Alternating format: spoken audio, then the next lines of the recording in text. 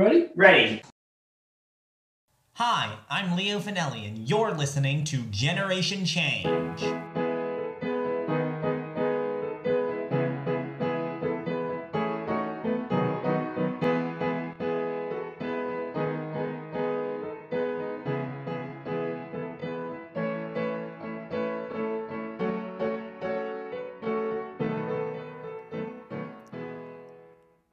This month, I'm talking with Isabel Hope. She's a writer, musician, and activist from Alabama. She is the founder of Meddling Kids Movement, an international nonprofit dedicated to amplifying the voices of youth activists around the world. Isabel also works as a journalist with her college newspaper and writes scripts for fun. She is passionate about environmentalism, LGBTQ+ rights, disability rights, and freedom of the press, among many other things. She identifies as queer and is proudly autistic. Isabel and I talk about her work with voter mobilization, her encounters with sexism, and our feelings about ourselves as people with autism. This interview was recorded in November 2020.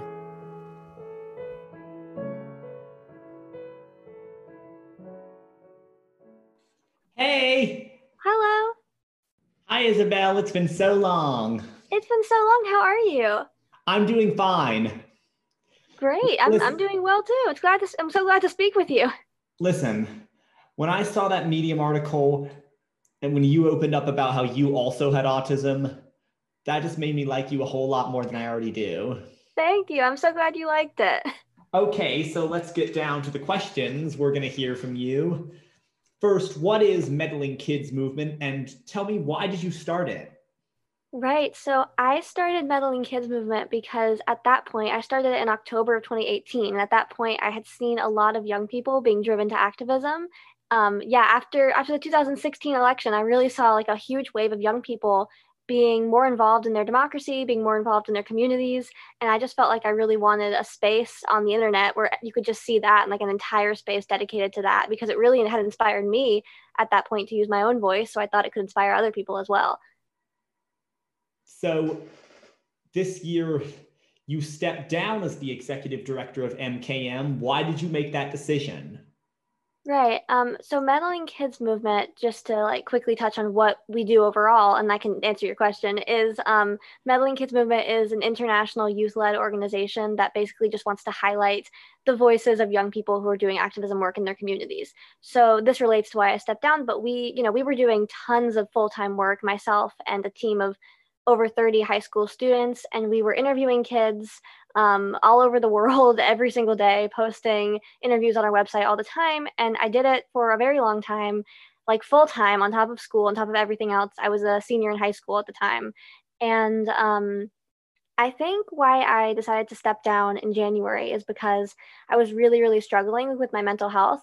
This was kind of a few months before I was able to finally get my mental health back on track, but it was really tough to deal with at first. And I was in a pretty negative mental space. And I think a lot of that was because I was putting so much into activism, I kind of lost everything else. So I just decided, to try and put my mental health first. And I just stepped down, and Shayna Ruttman took over, who's an incredible youth activist and doing. I've spoken to Shayna. Yeah, she's doing a great job. She's so amazing, and we have an amazing team, and it's still going, and it's doing great. And I help them with whatever they need, and it's been awesome. You've done a lot of feminist women's rights activism. When people hear talk of women's rights being denied, they usually think about stuff like Me Too or Roe v. Wade. But what are some more subtle and implicit forms of sexism that we should watch out for? Yeah, that's a great question. I think when I think about the like subtle sexism that I have to encounter in my daily life, the biggest thing that I've seen recently is just, I think a very subtle form of sexism is when we deny women, and young women in particular, the right to be angry or to feel sad or to have a full spectrum of their emotions, because sometimes it would be considered unladylike. I think a form of sexism that I encounter is when women and young women are not allowed to have their full spectrum of emotions, because maybe that makes people uncomfortable, like things like anger and sadness and things that everyone experiences that are kind of stigmatized for women. So I think that's one just small form of sexism, but overall, I think it would be a lot better if more young women were encouraged to be opinionated and to, express how they feel, however it is, even if it makes people uncomfortable. Could you elaborate on your experience of voting in the 2020 election? Yeah, I loved voting in the 2020 election. Things really worked out in our favor, in my favor at least. In the 2020 election, I had a great time. So I decided to vote in person on election day as opposed to voting early because I don't know, I just felt like it was something I wanted to do for a while. And my mom and I voted at a very small, like rural community center and church far away from any major activity. So I wasn't super worried about the pandemic. And I got there and I wore my mask and social distanced, and the whole process took like 10 minutes. We had to wait in a very small line, and then we were able to go in. And I mean, it was really fun. It felt a little bit like anticlimactic because, you do so much work organizing and activism, and then the actual act of participating in your democracy is just like filling in something on a ballot and putting it in a machine. But it was, I think if people only realized how simple it was, more people would be willing to do it. oh yeah, it was so simple. That's why I'm so trying to encourage so many young people to get out and vote, because like when you can't, like if you can vote, it's so important. And it was so easy for me at least to be able to do it. And I mean, it was in and out. And then I just got to work with some of the communities I was working with organizing for the election, and help them, get to their polling places and help give people resources. And it was great. You were diagnosed with autism this year. I have autism too. How has your life and your view of yourself changed since you found out you had autism? Yeah, so I was diagnosed with autism this year, which was, all of those mental health problems I had told you about that I was having at the beginning of the year in January when I stepped down.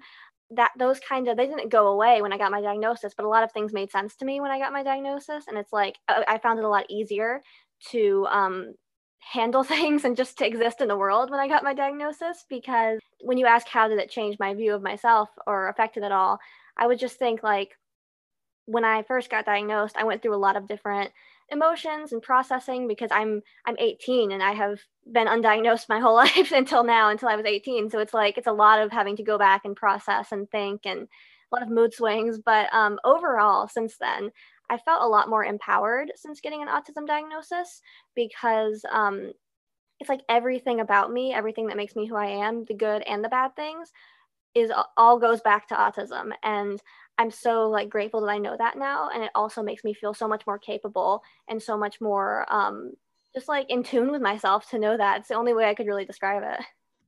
Yeah. Yeah. How do you think the experience of being a female with autism differs from the experience of being a male with autism?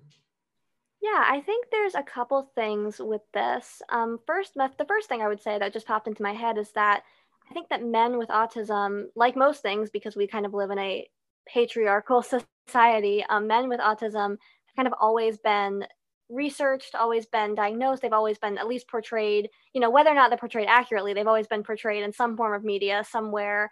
And women have not always been researched, and their experiences with autism have not always been validated, especially when you look back at like history and how women weren't even considered able to have autism when it was first being researched and stuff. So I think that like how that plays out now is really interesting, because you see men with autism having so much kind of, I don't think they have enough representation, especially men of color who have autism, but there is some representation and definitely more research, and women haven't really gotten that the same way. And I think that just for me personally, being a female with autism, there's things I have to look out for. I have to think about that maybe men don't, sexual assault, sexual harassment, just overall gender inequity that's mixed in with being a disabled person, and having to experience gender inequity. So stuff like that maybe makes it a little bit different.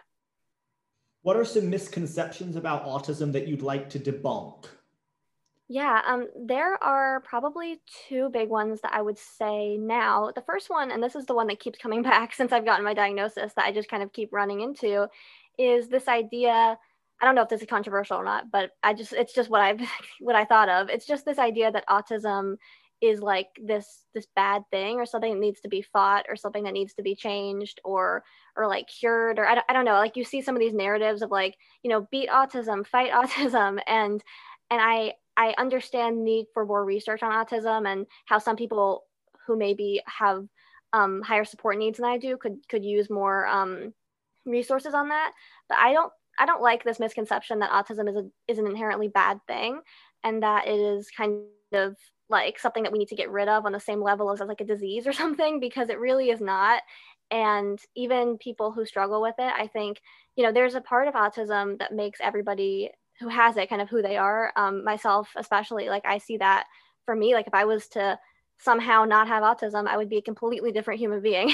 And probably I wouldn't recognize that person at all. And so that's the first thing. And the other thing is I wish that there could stop being this idea, especially in TV shows and movies, that there's one like look of someone who has autism and one personality trait. And it's normally a guy, and it's normally like very kind of awkward and quirky, and it's something that a lot. Sheldon. Yeah, like Sheldon from The Big Bang Theory. It's something a lot of people actually experience. So I'm not saying that's not real. I just wish there could be more than one representation of people with autism. I think maybe if that happened, we could have people stop saying like, you don't look like you have autism, which is super offensive. And I get like why people say that, because it's so stereotyped and stigmatized. So those are just the two main misconceptions that I think of. How do you feel that people with autism are stigmatized in society, and what do you think we need to do to abolish the stigma surrounding people with autism?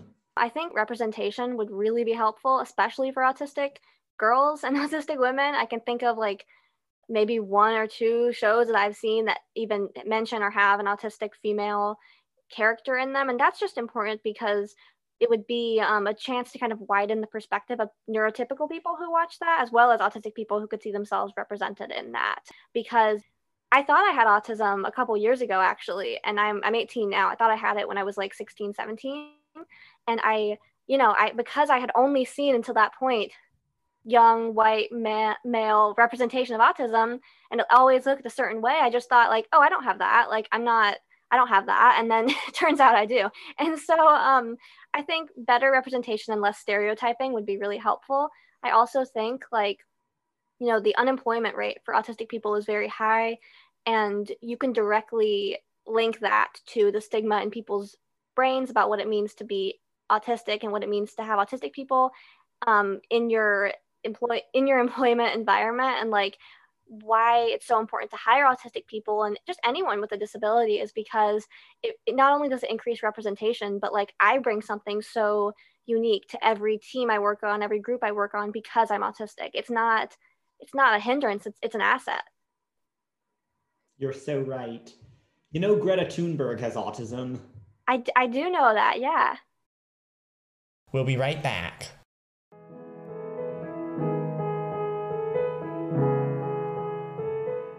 I just want to say, I love your medium writing. Thank you. So heartfelt and so brave.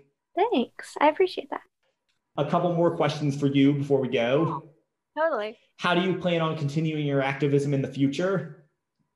I plan on, well, first of all, I was organizing for this election and I loved it. So I plan on continuing to organize for, Democratic candidates, for women, for disabled people. I think there's a way to make, and this is completely, without party or anything, but I do think there's a way to make, love and hope and all of these things that people so desperately want to fight for work with politics. I think it can be a great tool for activism. It can also just work for issues you care about in your community. Yeah, I'm learning how to do that. I get the idea that there are just some politicians who feel that they can't show emotion and they have to approach it as their job and not put emotion into it. Maybe. I'm honestly not sure. I mean, that could be true, definitely. I think though, well, my opinion is that when we have politics that works for the people, all of those things, love, unity, hope, will be in that. And that's what I'm going to continue working for with my activism. Isabel, it was so nice talking to you tonight. Thank you so much. You too. Bye. Bye.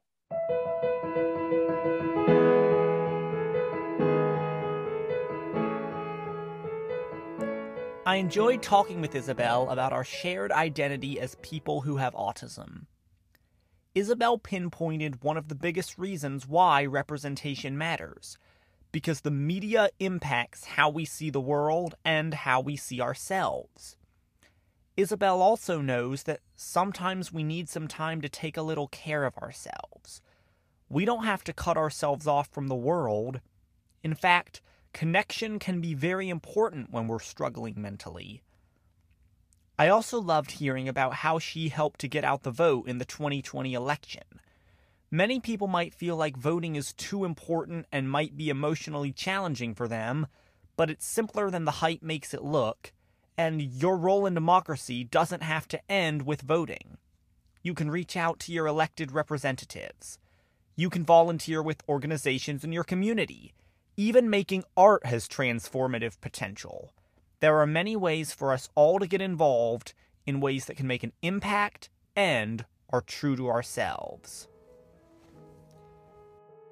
If you'd like to recommend someone you know who is trying to make a difference to be on the show, or if you are someone trying to make a difference and you would like to be on the show, email us at generationchange@leofinelli.com. Please follow us on Twitter and Instagram at GenChangeWithLF. That's at GenChangeWithLF. Subscribe and review wherever you get your podcasts, and just share this with your friends and others. Generation Change with Leo Finelli is hosted by Leo Finelli, executive produced by Julie Finelli, and edited by Nick and Leo Finelli. Our original music was composed and performed by Leo Finelli. Thank you so much for listening.